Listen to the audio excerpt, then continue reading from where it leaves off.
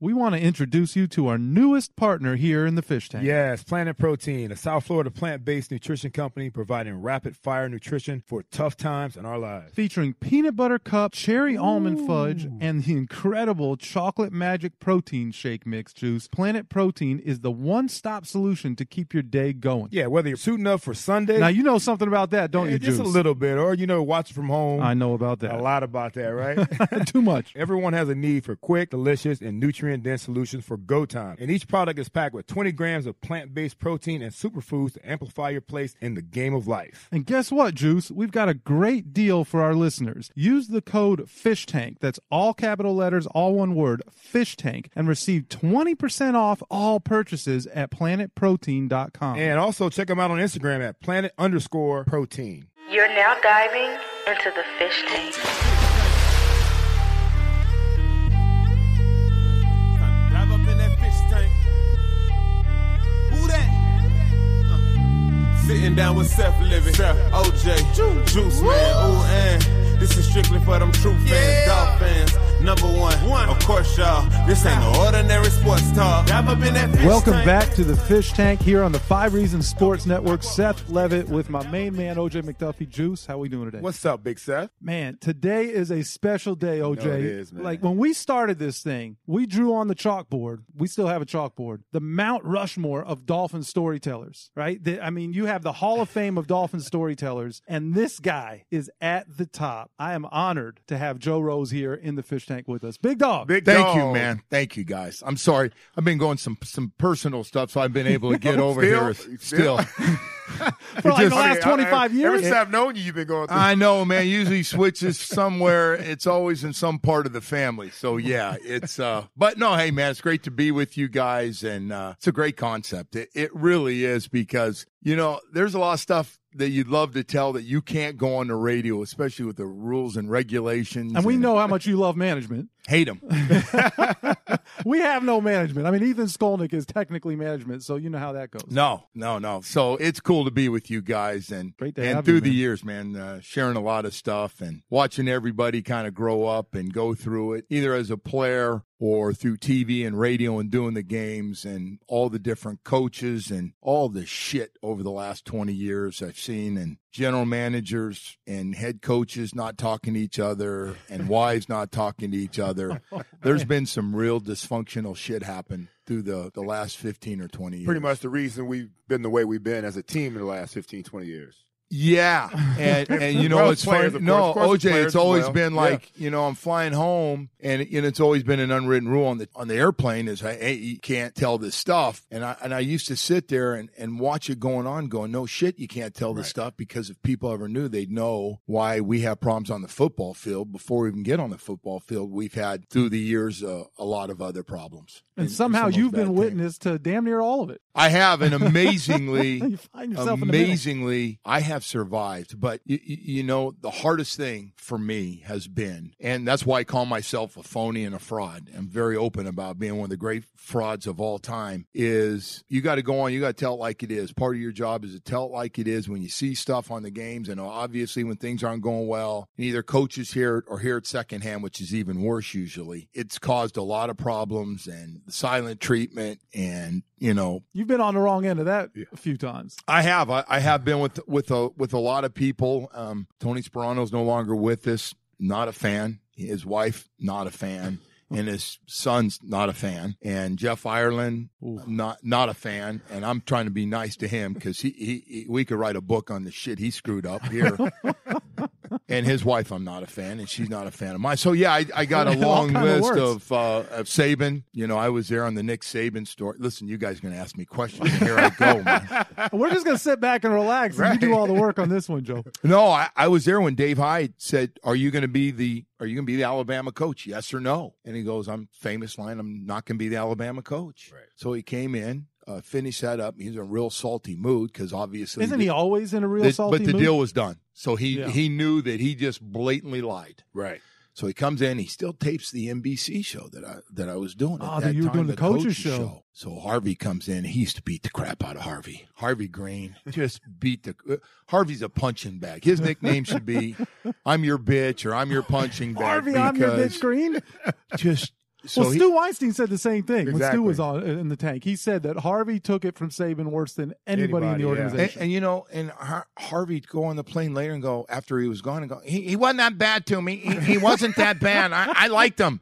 And I go, man, he does. Man, Harvey, He respects the guy. it's amazing because he came in, he just started motherfucking him and the camera guys, and it's awkward for everybody. And he starts, and we go to start, and he stops it, and he goes, you know, I don't, why are we talking about this stuff? And he's going nuts. And he went through the whole show amazingly, OJ and Seth, talking about how they need to get better, what they needed to do. So I'm thinking, shit, he must be staying. Right. He was actually, You bought in. he was breaking down, hey, we got to improve here, and, you know, I'm looking to upgrade this. And he went through the whole thing and walked out the back door, and, you know, the Alabama van was ready to move him out, and the Alabama on that thing. airplane was at the Crimson. Fort Lauderdale airport. He'd already checked out, but he went through and still did that show. Wow. And must have been another check coming through. well, so we ended up not running the show. I mean, we couldn't Wow, run the yes, show because right. he was gone. That would have looked Right. bad. But, you know, I was just thinking, man, some of this stuff, it's amazing. It really has been amazing. through the He had a years. tough time with a lot of players on the team, too, right? I mean, he thought he was dealing with a bunch of kids, but he realized he was dealing with grown men on that football team. You know, it's weird, and you guys know this. So, Mm-hmm. and you two know these two guys really well. Zach Thomas hated him, and Jason Taylor loved him. So I used to tell That's a JT, real I go, love. Yeah, hey, true, yeah. I go, JT, what's it like to be the only guy on that team that loved him? You're the only one. And you know, JT laughs, and he go, well, he put me in and I go, bro, you could have played a 4-3 or a 3-4. Your ass was good no that matter good, what. that good. Like, OJ, you were going to be good if we were going 4 wide, 3 wide, or 2 wide and 2 tight end. You were going to be a real good player. Like certain guys, it doesn't matter the system. You just put them out and say it's 11-on-11 football. They're good. You don't need that. You guys aren't specialty guys. So you know, I try to, when he goes, oh man, we got, you know, I go, okay, yeah. that was the deal. But you know, he hated the media, still does. Tough on his coaches. Come to find out, a lot of guys now. The Alabama players love him. The Dolphin guys that come in, If all you did was win a championship every year, you might you find probably a way to love deal them with too, it. and you Yeah. get drafted high, and so Make for a that, lot of money. Sure. But I'm guessing Before OJ, and after. what OJ was talking about, I'm guessing a lot of guys that played here didn't like him because he tried to talk to them like they were Alabama freshmen and sophomores. Right. And you can't do that. Right, and those kids don't know any better. That's the bottom line. You know, they know what the end result's going to be playing for him, Right. but You get they well don't- coached. Exactly. You get you're on opportunity at the national next level. TV. Yeah. You're going to get drafted. Get Everybody, that you chance start. at national title all the time. Yeah, that's what they're looking at That's more right. than anything. Totally agree. 3 years and out. So, and actually, it's a great way to start the show because you're talking about your experience with Saban as a broadcaster, as somebody who covered him, you did the coaches show with him. You had a 7-year NFL career, the majority of it here with the Miami Dolphins. And then, you know, really you made that transition into being a broadcaster. And that's how folks know you these days. And certainly that's how you've done really well for yourself. That's how Mrs. Rose stays happy. You Both make a of hell of them. a All of them. All of them. All of Mrs. Rose. Keep them all happy Are they these all, days. are they all happy? I No, don't know. they're not. I was No. going to say. No. You But, knew that. But so, you know, that's where you've really made your careers in broadcasting. How did that come to be? What was that transition like? And did you know in school that, hey, one day I'm going to play ball as long as I can, and then I'm going to become a broadcaster? How did you become the big dog? You know, I always tell everybody, I would like to tell you that I used football too, and my mediocre career that I had on really good teams, but by no means, you know, was I a must-have on the team if you're going to win games. But I was able to get in there and get enough and make, you know, it's funny. Everybody asks me, starting with, well, were you able to save a lot of money? I go, save a lot of money? I said, with all those playoff teams and everything, I made under $1 million in 7 years. In your entire career? In my entire career, right at 900 something. I was actually trying to figure it out with, you know, a couple $2,500 bonuses in there, but it wasn't much. Right. So when people start talking, throw a little divorce in there, and all of a sudden that doesn't go anywhere. So maybe a party or two. I didn't miss too many. I got in with the wrong group of guys like to have fun and not in South Florida. Yeah, right. Yeah, I like to go out. It was just different place, but same kind of fun as everybody else. But yeah, I had hit pretty much rock bottom, to be honest. I was down and out. I was out of football, and man, I was looking for something to do and limited on what I could do. And it was too late to go back to California because nobody knows who you are and you're almost 30 years old or right at 30 years old. So I knew the one thing I loved was all sports. I grew up playing them all. a lot like you, OJ, you know, played everything and grew up in a small town. And back then, everybody played every sport. So I was really lucky and had a real love for all of them and shared them with my father. And I come from an athletic family. So my uncle and my cousin played baseball professionally. So I was just around it and I really liked it. And it was the one thing I really wanted to do. And so I started with the radio thing, not knowing where it was going to go, started doing 10 to 2 radio at QAM. 10 to 2 in the morning or in the evening? 10 p.m. to 2 a.m. Oh, you were on the night shift. I got all the liquored up, coke snorting son of a guns early. No, I got Not in them all. South Florida. Coming home, and the guys would call and have a little buzz and go, hey. How many of them did you know? Hey, Joe, fuck you, man.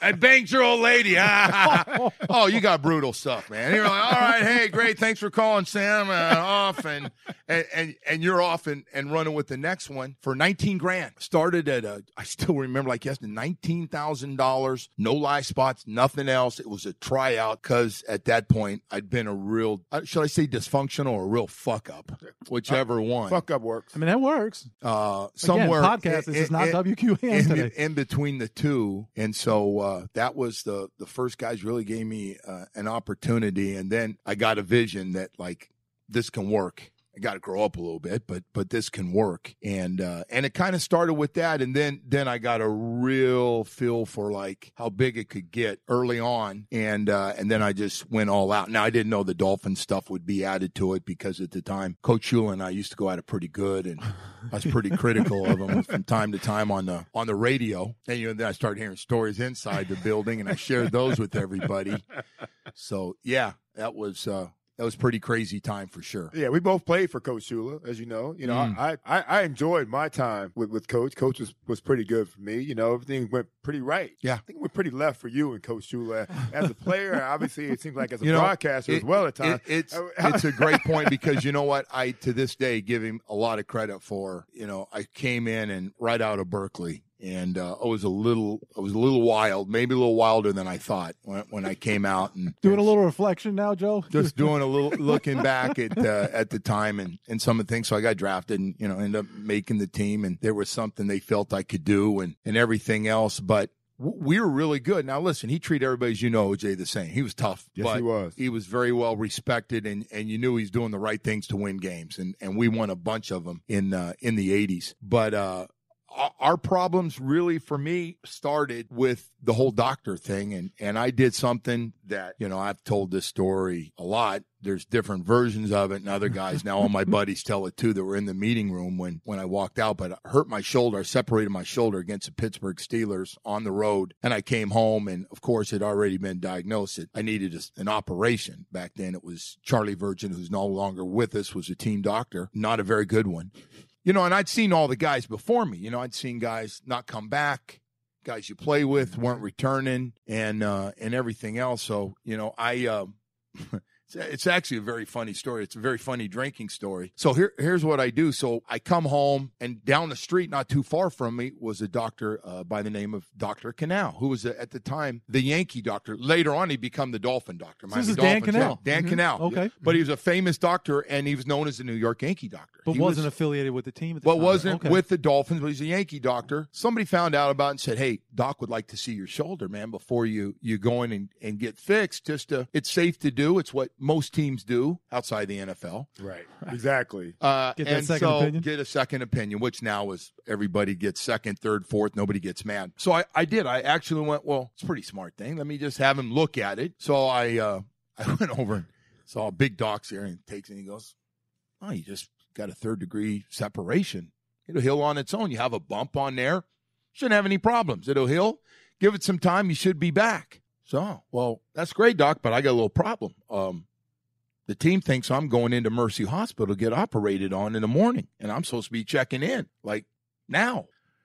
So I said, well, you got to do what you do, and I understand, and I understand the way the NFL works and the Miami Dolphins work, but I'm just telling you, you don't have to. So you do whatever you want. I say thanks. It gives you a lot to think about. Nobody wants to get cut on, man. I don't care a name. Nobody wants to get operated on. So I go in. Coach Shula's in there, off day. So I decide I got to ambush him. I got to go in and see if I can soften him up on buying into this doctor that I saw. I knew the answer though. Now, when was the surgery scheduled? Like, was this the day? The next day? The next day. You were okay. So the day before the surgery, you walk into Coach Shula's Well, office. I'm going to check in. Like the doctor, like as we got off the airplane from Pittsburgh, Okay. we win and go to 4 or 5-0, whatever it was. And so getting off and I go, all right, we'll see you. You check in tomorrow and then we'll operate the following day. Wow. So I said, wow, okay. And I was in a lot of pain. I could see it. I mean, it really hurt. So I was like, where something wasn't right. So I go to Shula on his off day and he's in his office and going through stuff. And I go to the secretary. Can I see Coach? Oh, okay. You're feeling okay? Yeah, I'm fine. So anyway, Coach Shula's in his office and so you're never sure how to do that because he was so intimidating. I found him to be the most intimidating man I've ever been around. Like everybody else since has been a powder puff to me because I was with that guy for 7 years. So anyway, I go in there and I decide, I pull one of those Joe Roscon jobs. It just doesn't work. I go, Coach, I got a second here and hey, I got some great news I wanted to share with you. Christ, what? You're going down to get operated on what? And I said, well, Coach, I saw another doctor. It's very well respected. He's a New York Yankee doctor. He's in Fort Lauderdale. His name's Dan Canal. He's great, man. He said this thing will heal on its own. Like, I don't really need to go down to Mercy Hospital. Just give me a little time. I should be back, And he blows up. A baseball doctor? Oh, wow. Get me with the baseball thing on, man. This is football, not a baseball doctor. Our doctor, Charlie Virgin, said you need to get down there, and he went through, and he could get right to it. That was it, man. There was still more. I had put my head. There was no follow up. Oh no, it came to a quick halt, man. I remember, and I gave it a shot. I gave it a shot. I tried it. I talked to the doctor. You're not a doctor, and so anyway, I went out. I was bummed. I jumped in my car. Headed down to the hospital. Headed right down. I was thinking, there's a shot, man. I'm coming back home tonight, and it didn't happen. So I go to Mercy Hospital. Back then, that was the Dolphin Hospital to get operations. So I go down there and check in and starts, they shave your different parts. And you're going through the whole triage. They're prepping you. Oh no, I'm done. I'm done. You're giving me pills for pain, everything. Take your clothes. Now you're in that gown with nothing underneath. And they're shaving. So now the lady shaving, she's working off the piece of paper what was going to happen. So she shaves my thigh. Ma'am, can I ask you, like, while I'm here and not feeling real good about this operation to start with, what does my thigh have to do with my shoulder? She said, well, we're probably going to take a ligament out of your thigh to strap it down. And I went, the first thing I thought was like, oh, fuck no. That was my first thought is like, just talking man to man we don't have cold beers here, but I was like, oh no, this ain't cut. This is bad. So I let her shave it. They put that orange dye stuff on you to clean you and make sure. I was prepped. I was prepped and ready to go. They're ready to wheel you in. And I've always had one problem in life, and I still fight it. I make tough decisions way too late, and it puts I've broken off engagements at the last second. I've done that 4 or 5 times. I have. I've done it 4 or 5 times when. Maybe that was good decisions, though. I think most of them been good decisions, but it's just the way I handle things. There's a better do it early, face it instead of run from it and hope it'll disappear because it never does. So anyway, I became the first NFL player, as Marino always tells me, that walked out of the hospital wait. an hour before the surgery in the morning. I literally was supposed to get operated on at 6 a.m. that next morning, all prepped that night, drugged up, came in and gave me more drugs in the morning before they put you out, getting ready to bring that. So this is the next morning. You're in the gown, on the table, a little woozy. And you just stand up and just like sneak out of the hospital. Ass hanging out of the with the gown on. The one thing I remember from that crazy time in my life is I looked up, and Mercy is a Christian hospital, and I had the cross up there. Jesus up on that cross. Oh, you had a moment. I had a moment, and boy, and he had a right to look at me and like, really? Now you want to ask me for something all the shit you've done? And man, all I remember is looking up at this, and I said, I'm making a move right now. This might just be the end, but I'm getting up, and I did. I got up off that thing. They're coming in, these two nurses. I stood up. Now, I only had one arm was working. The other one was still in super pain. I remember I couldn't get my underwear on. Nobody's helping you. No. I wanted to get my underwear on, and then I just realized I don't even give a shit if these women see my small package, and I could care less at this point. So I grab what I can, grab my keys and stuff, and I go, I'm leaving. And they go, and I understand. Like through the years, I was kind of mad at the nurses and stuff because they were saying, "You can't leave. Nobody's ever done this. What are you doing?" And here comes Charlie through the front door. I mean, so you did see him. Oh, I saw him. Charlie Virgin comes walking in. You're walking out. Well, they Still trying to get your damn underwear on. I'm just trying to get what I can. I end up walking out of there half naked. I mean, I grabbed whatever. I grabbed my stuff in one arm. I get my keys and stuff, and only had one that was working. And the other arm was just, it was messed up. And he said some stuff. I said some stuff back at him because then I had to get kind of tough. Like, you know, I don't want anybody blocking the door. I don't feel like playing. I'm in no mood to play. I'm sure I was a jerk, man. I mean, I'm sure I hit the top of the jerk meter. But I walked out of there. And I remember him saying, Shula's not going to be happy when he finds out. Like, he knew that whatever he said to Shoes would go. And so, you know, that ruined that relationship because I was there a couple more years, but it changed when I did that and I went against policy of the team. I mean, people ask me, would I do it again? And I mean, honestly, I don't know. Right. Because I did come back and I did play late in the year and I played well and I was there for the playoffs and stuff and so it was good. But it put a real strain. And when you don't have that team doctor on your side and you've been through stuff, it made it awkward. But it was, so I go home. Tough guy here, drive myself home, go back to my house. And I went, wow, I did it. And I go, man, now I got a face. Yeah, how quickly, Juice, do you think that Charlie Virgin dialed up? I mean, there's no cell phones. Joe didn't get out of the parking lot. Yeah. He didn't get out of the parking lot. No, you're right. Was made. So I go back. So now I start getting calls from the guys. I go back home. I'm drugged up, man. I mean, I drove home. I can't believe you drove home. I mean, that's I drove crazy. home. I got to tell you, I don't remember that drive from Dade to Broward County, but I was lit up on, I mean, you know, relaxers and thank God I didn't have any alcohol with it. But so I shoot home, and so the phone starts ringing.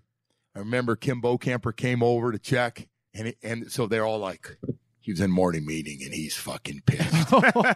And he had thought I left town to go to California. He thought I jumped on a plane and went to California. Coach Shula thought you skipped town. He thought I skipped town to go see doctors out there. Oh. He thought I went to the whole, you know, California, those bunch of different kind of people out there, and, their doctors are better, right? So I was just hiding out, man. I was scared to death. You know, I'm thinking I'm getting cut. I mean, right. You go cutting somebody making $40-something thousand ain't going to kill nobody. you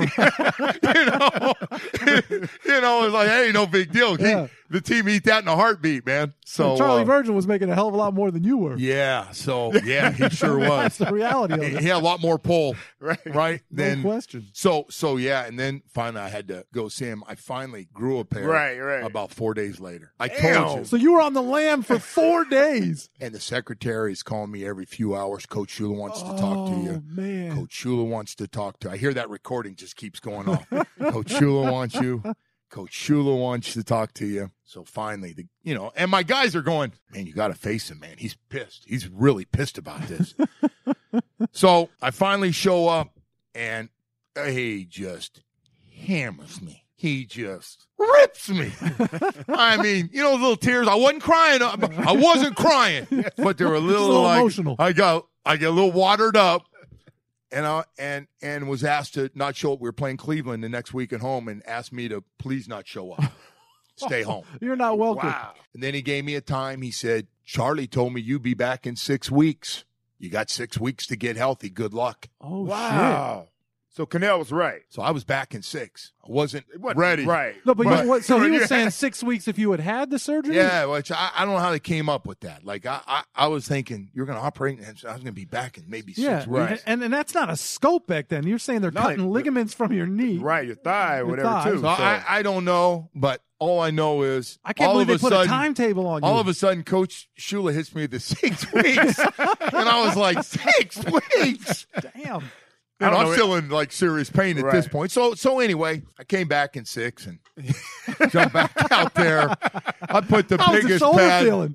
Oh, it was terrible. It was still bad. I could move it, but I could tell like But you couldn't tell him that you weren't going to be ready, No. right? There was like no way. sucked it up the rest of the year. That And- might have been the best possible And outcome for you, with considering how Shula was feeling. but it was That's true. It was a tough one, and that kind of changed things. But guys started after that. You So saw the guys- relationship from there with you and Coach. Well, yeah, you feel like it changed a little bit because to him going against, he felt like he was big on the team thing, and he felt doctor was part of, and back then it was one doctor for everything. It just was, and it's not like that. I know the league's a lot better now, but that was it. But that changed things and put a little friction on things for me for a little while, and but things have been good, through the years with Coach and even charity events now. But I do still remember those. I mean, that damn story will stick with you for a long ass time. I That imagine.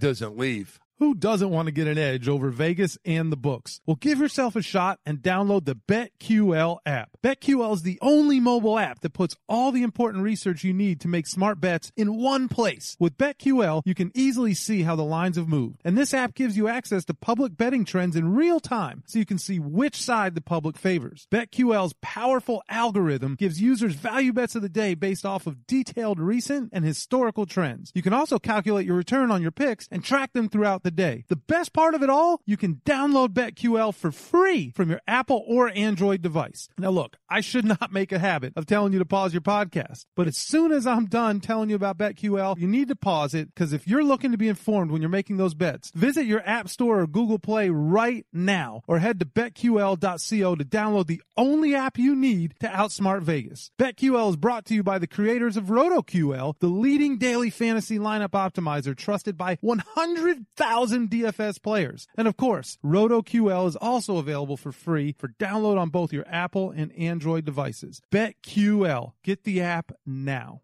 What's up, Big Seth? What's going on, Juice? Hey, everybody wants to make money, but I always ask, who's keeping track of your money? No doubt about it, man. That's why for the past 15 years, I've gone to my guy Rob at ARS and Associates for all of my personal and professional accounting needs. Oh, man, Rob's the best, and his son is one heck of a baseball player. Yeah, he is. Rob's also so professional. He's trustworthy. Hey, that's the most important part, man. It definitely is. And the entire team at ARS handles personal accounting, corporate, bookkeeping, payroll. Hey, they also work with athletes and charities, correct? You know they do. So call ARS and Associates for a free consultation at 305-653-7350. Ask for our guy Rob, or visit their website at arsaccounting.com. That's arsaccounting.com. And make sure you mention that the Fish Tank sent you to get your first month of payroll services free. I feel like I was there because, like you said, then after you were done playing, you got on them pretty good Oh, I got on the on radio. him. Oh, yeah. You got on them pretty In good. the morning, I got after him. Tony Eggos used to tell the story where Yeah, he it's a great story. You know this one? So I guess Tony was talking to Joe at a practice or something, and Coach calls Tony in, and he says, "I saw you talking to Joe." And he goes, "Yeah, Joe." And he goes, "Listen, Right, you say it. Joe Rose is an asshole. Yeah. And Joe anytime Rose you is an see him asshole. around here, you treat him like he's an asshole." But I remember, so your son, Garen, played with his grandson at St. Thomas. They played on the football team Can't together. believe you remember this. Because I was there with you. I don't remember where we were at, but like you guys had this kumbaya moment, and that was it. It changed forever. And I guess that's I'm the sitting family there. man that Coach was. The St. Thomas Cardinal Gibbons game. It was Gibbons. Okay, I was there with you. I don't know if it's JV or varsity game, but anyway, my son tells me, "Hey, I'm really good friends with such and such Shula. It's David Shula's kids." And, at that time I was having some issues with David Shula too as my coordinator. So, I mean, A lot at of the damn time, issues, Joe. I had a lot of issues in general. So anyway, the kids became good friends, and hey, I'm staying there tonight, Dad, and he's staying. And so, Coach Shula showed up at the games. I sat with them. We just kind of talked, and that I literally it kind of went all away. became the past. It was, I thought for sure, like, hey, Coach, kind of rips you pretty good over yeah. the years, and because I know he ain't gonna apologize for anything. It was gonna be a one-way apology. So anyway, and you know what? Through the years, it's funny when you decide to do talk radio. When I decide to really jump in it, you you realize through the years at times, and OJ, I don't know if I ever hurt you, but like I do know. He doesn't even know what skeletons are in his No. But certain guys through the years of you're going to say stuff, and it's not personal. It's just like, dude, the guy's not playing well, you know. And so you got guys that grew up in South Florida that still don't like me to this day. And you say stuff about guys and coaches and schemes that guys are doing. And you know, my job on the radio is to like. Dolphin, you can't bullshit Dolphin fans. They know. So if I'm going, oh, what are you talking about? He's throwing great right now, and play calling was really good. It's just, you know, the offensive line. You know, you lose your credibility. Right. People are going, really? You can blame everything on the old line, like so you know, and then the problem became, and I remember when those guys just started with like, hey man, we'd like you to do the games, and I was like, man, I love being around football on the weekends, but I don't feel real comfortable because I just know there's going to be a time, and it happened with me and Tim Bowens. Tim Bowens about killed me one day in the locker room. Big Timbo. What the hell did you say? So that's one of those where I think you put your journalistic integrity aside. I thought his dad. And you just stay away. He was from talking. Timbo. He was talking after the game and just stopped and saw me. And I had it with Alex Fernandez, who came in as a free agent pitcher. I have my moments when you talk about like, hey Alex, if you're going to pitch here, bro. Because he came in here, he looked about 300 pounds when he got here, and he signed a big contract. I said, dude, why don't you try losing some weight? You'll pitch better. So, you know, it got it back to him right away if he didn't hear it, you know, live. Back then, we were the only show in town, and so I got back, and we had the Marlins games and everything else on our air, so that caused some heat. I think you could talk to athletes like that because you were an athlete. Some guys get upset when guys that never played at your level or their level talk like that to certain players. And I think that most guys had a little more respect for you and guys like Bo in the locker room that actually were in the trenches like that. Yeah. It's funny. You think so, at least. Yeah. I've had, you know, and it's funny, like Sam Madison and I are close, but I can remember Sam when I walked in, and, you know, Sam would let you know what he was thinking. He would. And so there were different guys through the years that were fireballs that would like, hey, man, all you do is rip us. Why are you here? So I had my moments with different people. Oliver Dottie had a soft. Now I'm randomly going through the all hate Joe Rose list. Tom Oliver Dottie. We might have to have a second episode here. We're at a softball game the off season. He comes up, he sees me, and goes, "Oh, you got fucking balls showing up." And you know, I go, "Oh, okay, yeah, you know." And I'm a little wild myself. Oh, okay, and he goes, "Oh, really? Like, you're fucking ripping me in my schemes every day, and I can't come outside. My family has to hear it." And like he got it bad. He got it bad. He took from everywhere though. He was getting from everywhere. Wasn't just you. But apparently my part was he felt that I was leading the cheerleading at that point of like, you're not a very good coach. But you know what? That's the double-edged sword. Like Juice brought up the fact that, hey, we respect you because you've been in the trenches and you've played the game. But at the same time, there's probably players who think that you won't come at them because you played. Like it's the code in the locker room. And so when maybe that fourth wall or whatever it is that's broken, maybe it hurts that much more. I don't know. Maybe not. Yeah. Well, no, I mean, obviously, but you know, I always some felt awkward silence. It was for a second. A little fucked up. But there have been. You expected more or something different from you, and he wasn't getting it. He didn't know Joe Rose then. I mean, at that Fair point, you're already, you know, being honest about. You're trying to be honest, and then sometimes instead of leave it alone, I'd sell certain guy like, dude, you're mad at me.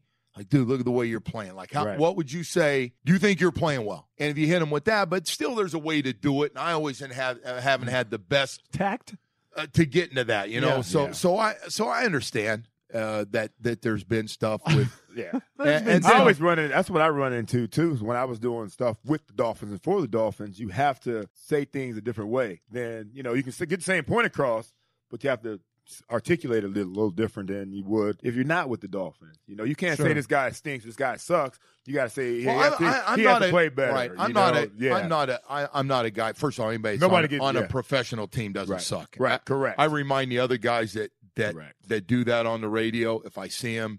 And, you know, guys around me on the radio without saying the shows. Yeah, you let the guys in the other shows let them know. Yeah. Well, you need to with that. Like suck. Right. Like you're saying the guy sucks. I always love the guys that always tell them, "Oh, that guy sucks," and I'm going, "Bro, you didn't even play elementary flag football. Like you're saying this guy sucks. Like he doesn't suck. Believe me, if he sucked, the coach would dump him. Right. There's a zillion guys waiting for jobs. Hell, they're going to start 2 new off-season football leagues. They think there's enough Enough players. players, right. So believe me, the NFL, which stands for not for long, is going to take the best guys. True. So Very I true. always get a kick out of that. So here's the question I have for you, and I've always wondered this, Juice. You and Coach Schuler took a long time to repair that relationship. Sure. But yet you were the roommate of the most important player on the, like, you were David Woodley's roommate. Then you were Dan Marino's roommate. So here's the coach who has an issue with you, thinks that you're this anarchist, thinks you're an asshole and treat you like an asshole. But yeah, you're how do you end up rooming with the quarterback? He knew we were close, and he never, I give Coach credit. I mean, last time I saw Coach was at Dan Marino Foundation thing, emceeing something. So I always felt through the years, I mean, it's one thing to go to equipment manager, and it's another go to the quarterback. Sure. So if it was And good for the so- team, he didn't want to disrupt team chemistry, Right. but he still had an issue. I think he knew Got you. that, Don Shula knew everything. Like I always tell everybody this. I don't know if you felt this, OJ. Don Shula was amazing, even in the 80s. And by the way, I'm talking about the cocaine cowboys, the Colombian cartel, the Cuban gangs. Coach Shula knew amazingly. I was always amazed because we've had coaches through the years that are just zeroed in on football and have blinders on. This guy had police chiefs coming in. Like, my man knew, hey, want to tell you, one of the families up in New York is down here, and they're hanging out at such and such club. You guys need to get out of there. There's going to be a bus coming up. And I was always amazed at all the places, and of course they're all the good Now, places did you that had know all the those beautiful places girls. too, apparently? No. But we had meetings in Yeah. the 80s. I don't know if OJ, if you had that, The but team meetings. we had team meetings where like, hey, listen, heads up, some of you guys have been seen. Can we say the clubs now after all these Absolutely. years? Absolutely. I guess we're all right. Rollins. I remember Rollins in September's. I'm going back to the old school Fort Yeah, I don't Lauderdale think anybody's clubs. coming after you. Yeah, I hope not. Well, they're not even around anymore. We're killing our business now, Joe. But so I remember he's like, hey, and I'm looking around the room going, shit, there's got to be 20 guys on 2-3 nights a week in that club because there are a lot of beautiful ladies in that club and clubs. Right. And so now, and I could just see Coach going, hey, you guys, we've got there's stings going on, and they're being watched. These clubs are being watched for bad people, and you guys are going to them. And I was always amazed that he knew, like, don't think you're going out. He knew limousines that were bad guys were picking players up after games at the Orange Bowl to go out and have fun. And why not? Well, they're talking about these bad guys. These bad guys had 8-10 beautiful-ass girls in the back of them, and our guys didn't care about them being a bad guy. They wanted to go out and have fun. Right. With those, we're all young and dumb. So with that, though, do you think he ever, so he didn't disrupt it, but do you think he ever sat up at night and was like, holy shit, Joe Rose is with my quarterback. Like the guy who's do you think that he ever, I mean, I know the famous quote with Coach Shula is like, I don't get ulcers, I give ulcers, but I have to think if he knew all that and probably had an idea of how you like to entertain yourself he off called the field. guys out. Like he had, without getting in the name of the guys, he called them in and said, listen, man, you guys been seen. It's got to stop. I don't want to see you guys at this club. One So night, he just dealt with it. Duriel Harris, who was a receiver back then. I don't want to name names. Well, this is a lighter one. Duriel Harris did a midnight back then. Those wet T-shirt contests were big. Oh, At yeah. Playpen and some of these clubs, and there always had football players doing them. Damn right. And so there were professional, beautiful girls that would come in that knew they were winning them all. I mean, they do. They're working the circuit. They do 3 a night if they could. If they go from Coconut Grove right up to Fort Lauderdale, and all the hot places before South Beach, and Big payday. And you're a judge, and and they're putting water, and then would you like to see them in the back? And you're like, and then they'd stay around. They wanted to win at Right. any cost. No matter what. So Duriel's name was promoted. Duriel Harris will be the lead. Harris. So next day he comes in and Coach shows him, hey, how'd your thing go last night? All sarcasm, right? Because that cost you a fucking max fine on that. So Coach knew or had guys around him that he didn't want to be out. He had police chiefs. He had detectives. Well, we did He have had Stu assistant Weinstein in the coaches. tank, so we know that there was a There system. you go. Yeah. Yeah. There But was a system. I was always amazed back then. Believe me, as you know, Miami was built on drugs. I mean, if you've watched the shows that are out, the documentaries that are really good on it, Cocaine Cowboys is just the greatest thing of all time. Not to be The debated. greatest thing of all time. Well, it was just built by by a combination of the Cuban and Colombian cartels that were running the show. Everything started coming through here. Joe, you've done your research, man, and we respect that. I actually had a birthday party in the Grove that I didn't know anything about. I knew nothing. Surprise about it. party. Okay. Surprise party. This. And I barely got back to the facility on a Friday morning, and Shula had me up in his office ripping my ass about it. So you're right. He knew A party you didn't even know was going to happen. I didn't know it was going to happen. And Coach Shula knew. Well, because one of those parties, I don't remember which one it was for OJ, but it was a Friday night, and there was a party for OJ in the Grove. I don't know if this is the same one. So You're saying there could have been a few. So anyway, I get that call, 7 o'clock when we used to just take a zillion calls, good and bad. You lined up Fred, Harry, Sam, Jax, Nobody's Grove. screening the calls. Everything was getting through, and occasionally you dumped them, and sometimes you missed. So anyway, they're going, I tell you, hey, Joe, I can tell you why the Dolphins have lost 4 in a row. And I go, oh, well, I thought he was going to give me the theory, running game's not working. He goes, The offensive line. O.J. McDuffie and the whole friggin' team were out last night in the Grove at such and such a place, and all came out, and most of them were drunker than can be at about 2 a.m. And so this guy's giving a scouting report, and when you're losing. Yeah. And you hung up on him, right? Even though Thursday or Friday, no, I didn't. But, I see OJ later, and he goes, damn, man, who was on there? Some guy got through, man. And, oh, man, Shoes ripped my ass for being out with all the guys. I said he have to rip that whole damn team from what I heard because they were all there at OJ's party. At Marino's.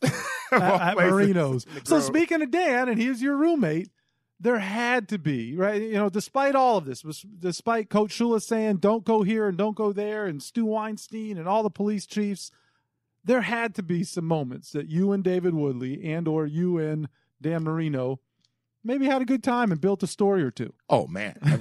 I've got great stories. David was a different dude. He's no longer with us. Yeah. He passed away at age 46 Way or too young. something. Way too young. I call him the forgotten quarterback of the Miami Dolphins. He really you is. go through the Greasy. Everybody, as you get older, goes Greasy and Marino. Sure. No, there's some other guys in there. He's a hell of an athlete too. He was a great athlete. He was out of LSU. He was really good. He's a little different now. Yeah. He was a little different. He did some things, man, where he was a different dude. Which David Woodley story can I tell here? I got some great ones I tell, like we're out drinking about him because he was a different dude. So anyway, Bob Greasy gets hurt, and so they say, Grease, you got to stay around and coach, and Woodley's going to have to play here as a rookie. Oh, he wants them to coach him up, right? Coach him Got up. it. Strock can take us for now, but we want to get this guy ready. And it was our rookie year. So he's come back to the dorm, and we had our dorm rooms back there. He goes, man, fucking Bob Greasy wants me to learn all these coverages and shit. I said, Bob, save your time, man. I look at one guy, and if he ain't open, I'm running. And That was it. That was it. And so, through the years, now I'm with Bob doing the broadcast, and Bob goes, yeah, man, that was the most Bob studied everything, and Grease wanted to know if your hand was shaking, what you were going to do, and he noticed checks that guys were doing on D, and he could read coverages like it was a third-grade book. And David Woodley just didn't want to know. As good as he was his rookie year, he did that playing sandlot football. Just would run, would try to jump over guys, and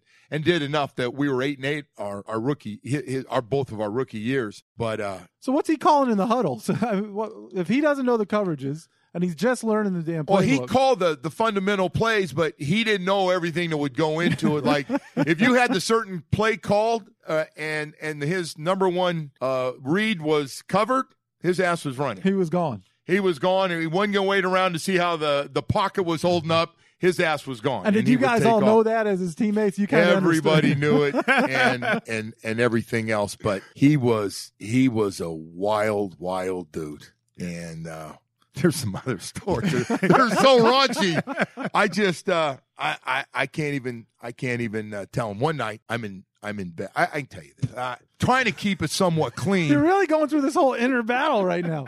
So you don't want to force you into something you don't want to do. I just got married. And by the way, just kind of off season. It wasn't going to happen. I'd broken it off and went home to California. Next time I got married.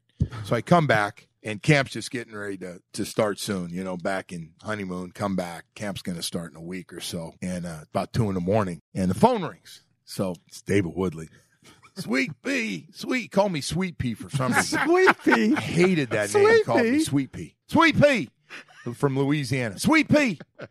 He goes, I got 2 of the most beautiful twins. Girls, say hello to Joe Rose right now. We got to get him to come over right now.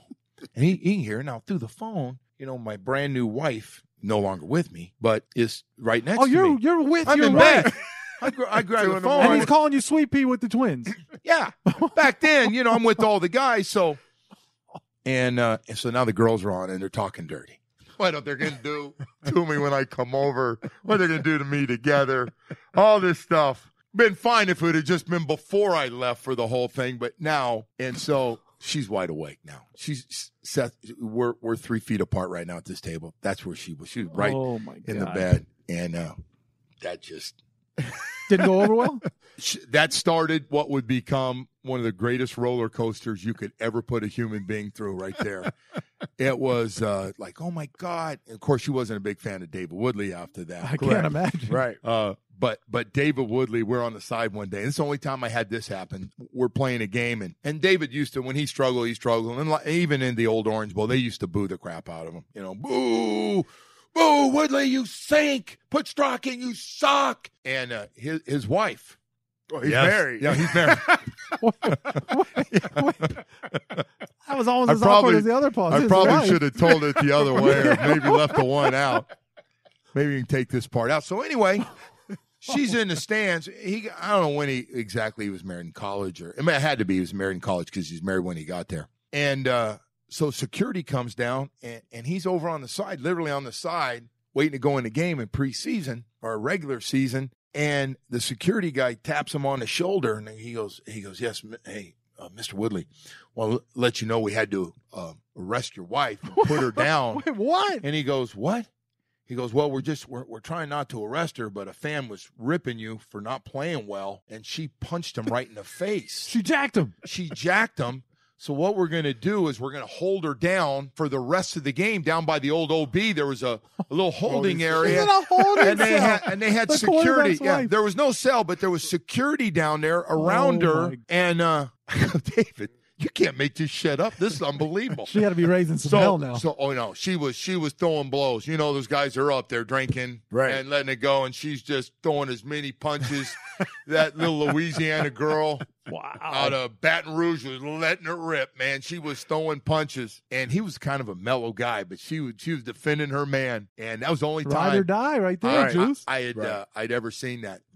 She was blowing. So how did he react? Was he just another day in the Woodley household? Another day. Oh, okay. He called the twins. He never called the twins. That's how he reacted? Yeah, she locked up all those damn twins. He ran into a pair of twins. My God. They were one of the greatest combinations in the history of mankind. Combination package? Oh, my God. Only that guy could find that combination package right there. But, and then the other guy, Marino, he wasn't very wild. Right. OJ, I tell people, they're waiting like, did he do drugs? Come on, did he do drugs? And I go, I did them all. He didn't do any. He never did them. He we drink, but he never, he and Don Strock, no. The other weird thing I don't think OJ caught was, though, but all those guys had Bruce Hardy on one side, Don Strock on the other, smoking a pack of cigarettes a day. My goodness. I don't know how they did that, man. Especially come down in here. at halftime. In the locker room. Lighting them up. And they were smoking. If secondary smoke kills, we got a lot of guys going to die soon. Well, we just had John Bach in the tank recently, and he's certainly a guy that would have appreciated that era because Bach could go through some packs of cigarettes. He smoked too. He was one of the last of the smokers maybe in the big league. Time. But back then there were a lot of guys smoking. Coaches used to come in at half and bum cigarettes from the players before, and then they'd get together in team meetings, and guys would get that couple hits before they smoked on that cigarette and then sprint right back out and play. Bruce Hardy played every special teams play. He played a lot, and I could never understand how he could do it. Speaking of smoking cigarettes, I just thought about this when you talk about coaches. So you played under an offensive coordinator by the name of Gary Stevens. Yes, sir. Gary wasn't afraid to have a cigarette. So Gary, after practice, every day he'd go for that jog around the field. He'd take the shirt off. I don't know how many laps he would do, but he'd go around as you guys got showered up or whatever before meetings, and then he'd fire up a cigarette after his run. And Joe brought it up on air one day. Gary Stevens, I don't know how the hell he does it. The only guy I know who can run for 2 miles and finish off with a cigarette. And you hurt his feelings with that. And Joe, why you got to go on there? You remember that? He got mad about that. And he also got mad. He was running one day, and it was raining, and the dye on his hair was coming down the side of his face. And I said, Coach, hey, listen, man, not for nothing, but you got that shitty dye in your hair.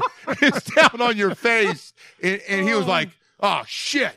And he had that orange-brown color shit he had, and it was down on the side of his face. And I was like, Coach, before your players see it, because they'll bust your balls a lot worse than I am right now. Right. Like you got to get that. I'm glad you had his back. You got to get that fixed up.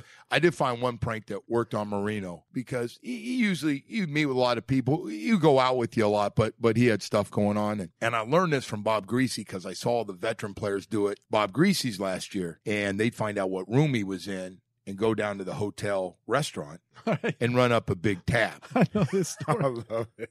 Run up a big tab, and Grease would come back and he'd check out in the morning, because that's when you had to pay your incidentals, right? Right. Or you get fined by the team. And if they had to pay it, they were pissed, right? And then you got back and they were mad and they were going to do it. So Grease goes to check out thinking he's just going to turn his key, and they go, they hit him with like $700. Yeah. So he gets hit with $700. You guys just all signed Bob Greasy on the. So the whole offensive line, and they invited some of the rookies, and I'm watching this, and they're running up a bill, man, in the hotel, and it was Greasy. So now I'm waiting to get Big 13, man. Big 13 is making money. Remember, he had the USFL after him, so he ended up getting a pretty good contract. And then real quickly, he got the first $1 million a year guaranteed contract for the years on his deal. And then he took off, and now he got more money and knows what to do with. But same thing. One night we're all sitting around there. I go, shit, I got a great idea. You guys want to? You want to freeload a big-ass dinner along we got to eat at the restaurant? They go, yeah, well, what do you got? I said, well, they got a pretty damn good steak restaurant downstairs. I'll pick that son of a bitch up. We'll go. So I grabbed all the guys, the whole group. He's out with his agent, out with Strzok. We ran that son of a bitch. We ran it up. So the best part was, we all go over in the same buses. To really enjoy it when they go to check out, you go on to see the face. Because they can. Yeah. Like Grease's last year was either the highest or second highest paid player in the NFL from his long career, Hall of Fame career. So now I'm looking, and Marino's doing all the commercials in town. He's making a 7-figure salary, but it was that damn look on his face when he went, I wasn't even fucking here last night. I'll never forget it. I wasn't even fucking here last night. How could I? So we were rooming together. He goes, you know anything about it? I go, fuck no. I didn't know what room we were in. And I knew he was going to come right over me. I go, dude, first of all, I was with somebody I went to school with here last night. I wasn't even here. So, shit, that's messed up. And if you think, it's one of the greatest ones. You want to get somebody that's got money. You don't want to stick with somebody that can't afford it. But if you're going to run a $400 or $500 bill up, but by the way, stay at nice hotels. And the hotel prices, the nicer they are. Oh, they're jacked up. Yeah, sure. you get that little buffet breakfast. It costs you $40 now. Easily. And so that dinner for the Continental. Yeah. And even the steaks at these places. So I told them, get whatever you want, boys. This is going to be awesome. On me. Load it up. What's the appetizers here, damn it? And get some drinks. Well, with that, in case you don't put it on our tab, and we learn from the best, we got to pay a few bills. We're going to take a quick break, and then we will be back with Sweet Pea. That's messed up right there. Previously on the 5 Reasons podcast, we were joined by Miami Dolphins receiver Jakeem Grant. Nobody knows. I actually didn't start playing football. My mom put me in football because I love skating. And I made 2 dudes fall at the same time. And my mom was sitting there watching. And the next thing you know, she signs me up for football the next day. And I'm like, what are you doing? I just did that for fun. And the rest was history. Be sure to catch that episode and all the other episodes of the 5 Reasons podcast available on iTunes, Google Play, or wherever you get your podcasts. This week on the Light Skinned Opinion podcast. I'm a little snippy on the salty. gram. You know what I'm saying? One time for the Hurricanes, but I'm a little salty though because I'm a Florida State fan. I can't even argue with you, bro. We do look a little. I think the issue is even more so than just offensive line. When I'm watching Florida State play, I don't see any talent jumping off the screen. I don't see They anything. got a bunch of top 5 recruiting classes coming in, so I don't want to hear about the cover being bad, recruiting man. classes be You need like to stop that. twerking in practice. So I can start Recruiting hitting somebody. classes be like that till they get on campus. Every time I see a practice video You know what from I'm the saying? every time I see a FSU practice video, they dancing. What practice videos you Stop looking at? I see them on Twitter all the time. But that's the problem. It's a practice video and they dancing. Yeah, they out there That's wrong with twerking. Instagram. Just doing the Doodle Brown. Yeah, Okay. and every time we look Hit at the somebody. Hurricanes, we hit the Hurricanes Put the on pants Instagram. on. Welcome back to the Fish Tank. Great story so far we've heard from Joe about Woodley and Greasy, and we ended up with a nice little story about Danny and how you took advantage of his tab at the hotel on the road right there. We got any food on the way here? Right. We're making sure that, Listen, man, you gotta can't do do things. that. You got to find the right guy and the right opportunity, but not be cruel about it. I have to tell you guys another one. Now, see, I'm not even giving you guys a chance to ask questions. Go. This is Hey, great. fuck the That's what it's all format. about. It's your So world. anyway, we used to have, ladies' nights were always big, and ladies' nights became big. There was a big one in Palm Beach, Homestead, but Clayton and Duper used to find them. They were great. Those two, I don't know which one, but they would find them, and then we'd all go out. I'd end up somehow with sometimes Nat Moore in there with us, and we'd go out, and just guys' night and hit it and go out and have fun. One night I went down with, I knew better. I ended up driving down with Duper to this place in Homestead. And at that time, Homestead. Wow. I was married to the first wife, and it was a little strain on the whole thing. And From the twins. everything. It was everything. Because, they can never trust you once. After that, it's you're over. on probation for life, man. Or in this case, 6 years.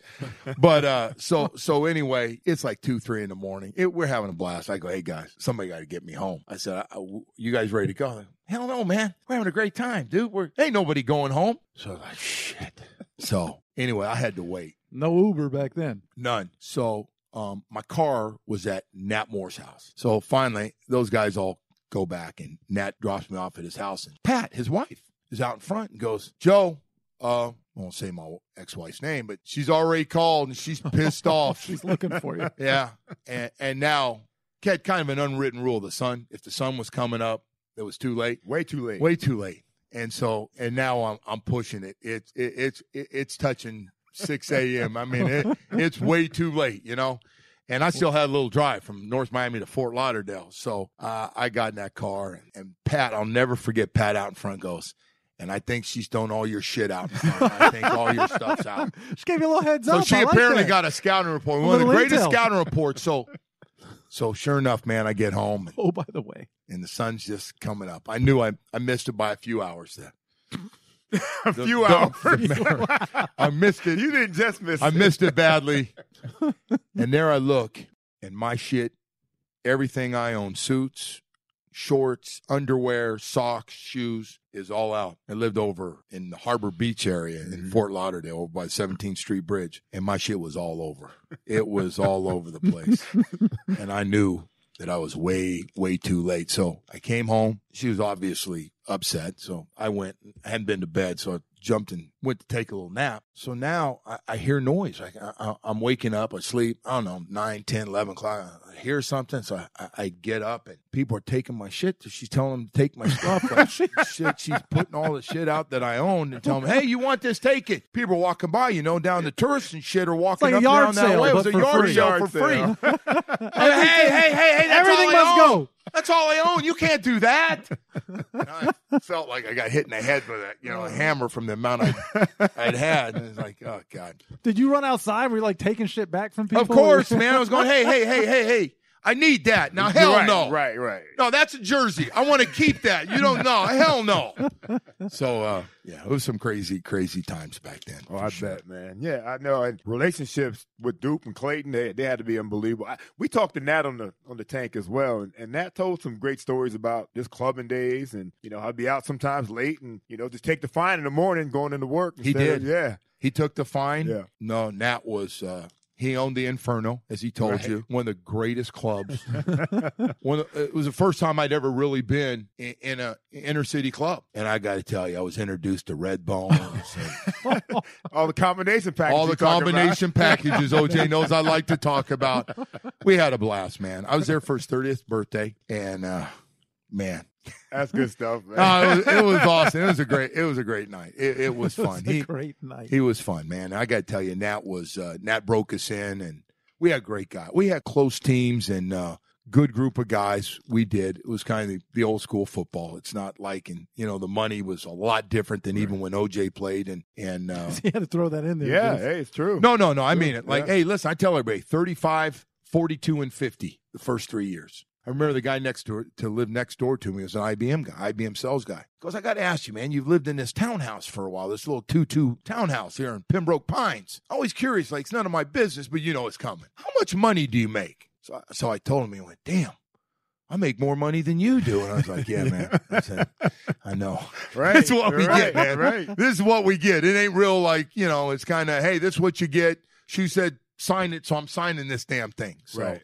That's it. But the money is, as you guys know, is taking off and crazy what these teams are worth. Unbelievable now. Hey, Joe, let's talk a little bit more about one Trey, Danny, man. And I know you guys, were roommates at one point. You also connected on the football field, but everybody knows also you caught Danny's first touchdown pass. Yes. Talk about a little bit about that first touchdown pass. It was a great catch, by the way, if you say so yourself. Back of the end zone Back of the end zone. Like nice he said. grab. Yeah, thanks. No, Okay. I appreciate that. But he, it wasn't much there. He dropped it in like he did about 400 of those bad boys. Yeah. At that point, how did South Florida feel about Danny as a quarterback coming in and potentially being the guy? Well, that was one of the games he didn't start, and he had a couple warm-up games where he was cleaning up. We were losing, and we were going through a bad time, and Woodley was starting, and we just wasn't getting going. And then he finally started playing more and more, and so it seemed like all his drives he was scoring. So at first it was like, well, we're getting blown out, and so, you can't really. And then it was like, well, he's moving that ball up. I mean, he's turning this thing into a 2-minute drill. He's getting up and down, and,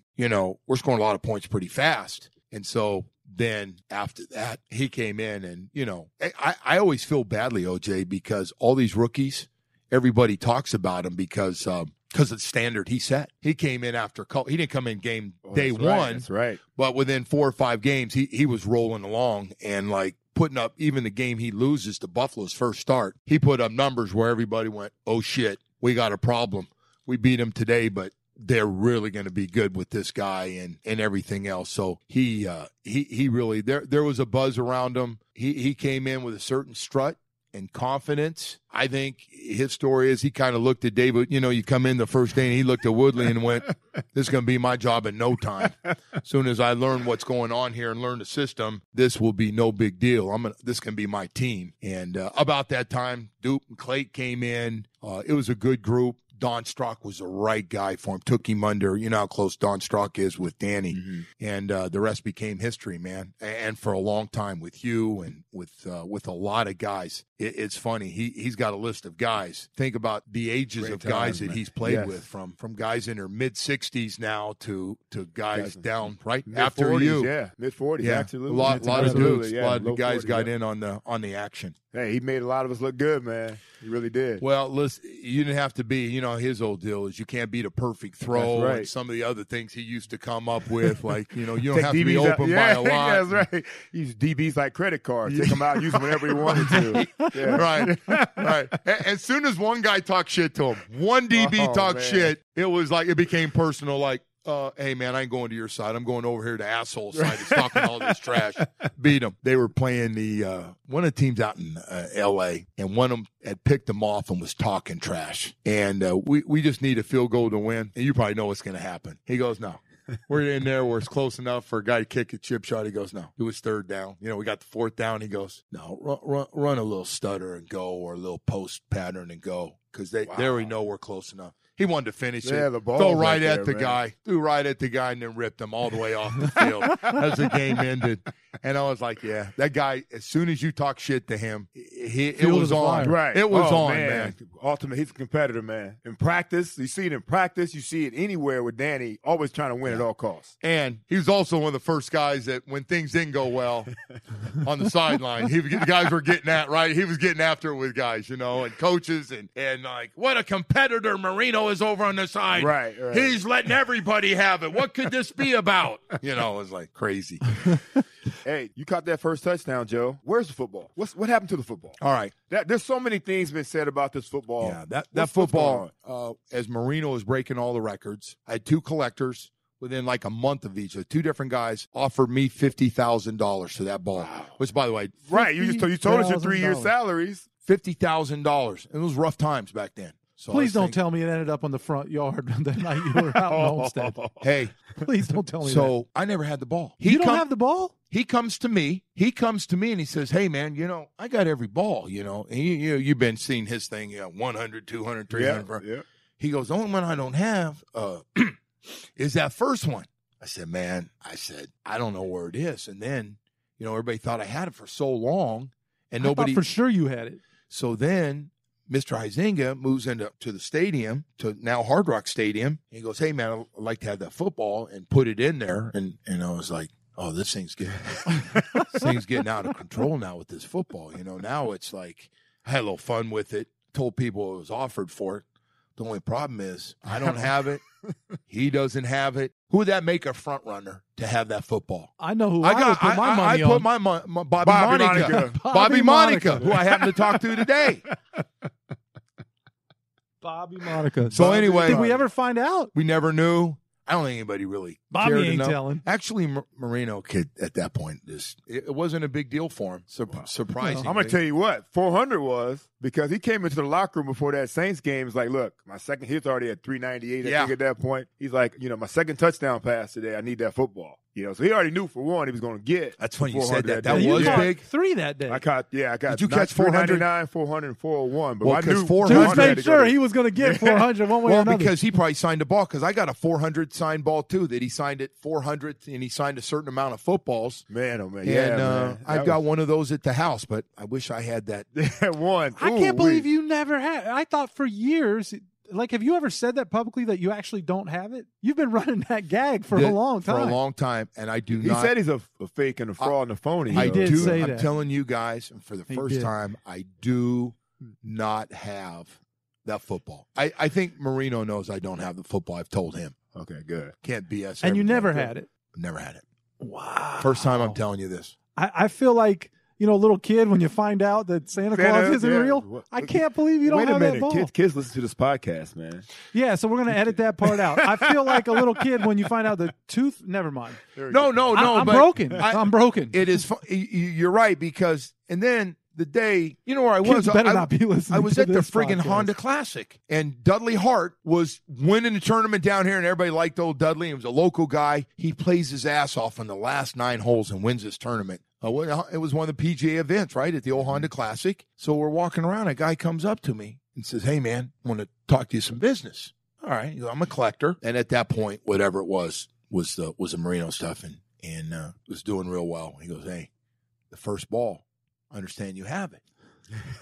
And all I could think, we offered me $50,000. And then the same guy, another guy offered me $50,000. I was like, I don't know how the hell they come up with these things. Right. These prices on So it. how close were you to just grabbing a ball from the back of the equipment room? But I didn't know after all those years if I could have found I don't even know if it was the same the Duke or commissioner or who the hell it was. Or Roselle. Had one of those whatever. old nasty balls, man. I figured you would have had some scam and had that thing out there. That is fantastic. Well, I'm a little conflicted over it, but it is a great story and just breaking news here in the tank, which is amazing. That's it. We got to do that here on this first podcast I've ever done. Oh man, thank you. Well, this has been we're great. We're going to have you back. This has been awesome. Yeah, we're just scratching the surface with Joe Rose. The big dog. There's so much. See the look on his face? We're just so much scratching the surface. This is really just an intro. This is? This is like an intro. Well, Joe, listen, I don't want to keep you here all day, although we probably could. We definitely would love to have you back. Really appreciate it. Absolutely. Now, Juice, Joe and I have been, I mean, you guys have a great relationship. I think my closest friend in the media since my internship year in 1996 was Joe. Joe treated me, even as a young guy, he treated me with respect. I mean, he busted my chops, all that stuff, but I really, Joe, you were at the wedding. I actually have a great picture from the wedding with the two of you guys standing next to each other at my wedding, but always been really close. Man, it's funny. We've all three been through a lot of stuff, right? Yeah. We've seen the good and the bad. No question. No question. And stuff. I've got OJ's mother, Lori. I got her thing still up in my desk, along with Jim Mandich. So we've been through it. Yeah, we have been through it. And you've always been there for me. I could always reach this guy. Never had trouble. Till recently. Man, the last month, Juice, I couldn't reach this guy for anything. Hey, honestly. And I was like, I don't know if he's stuck in the podcast. I couldn't get him out to the back-to-school shopping event. Without getting into details, I've been through, I had to miss a game even. It's been a little rough run here. Well, I hope you're doing okay. Yeah, but selfishly, we're coming back, I was baby. like, what the hell? I'm texting him. So now, you ready for it? I get a call. Someone says, hey, we're looking for someone to do an appearance. We need them to do a Q&A. We need to do... They have money. Now, as you know, and I don't know if people listening know, there's tiers, right? There's the $25,000 guys. There's the $10,000 guys. They came in with a number. I presented a group of guys. They said, we want Joe Rose. I texted Joe. Joe Rose is here in the fish tank. It's great to have you, man. I appreciate you getting back to me. It's like I got paid a lot of money to do this, man. Hey, guys, thank you very much, man. It's been really cool. Thank you. Thank you, Joe. Thanks for diving in, Joe.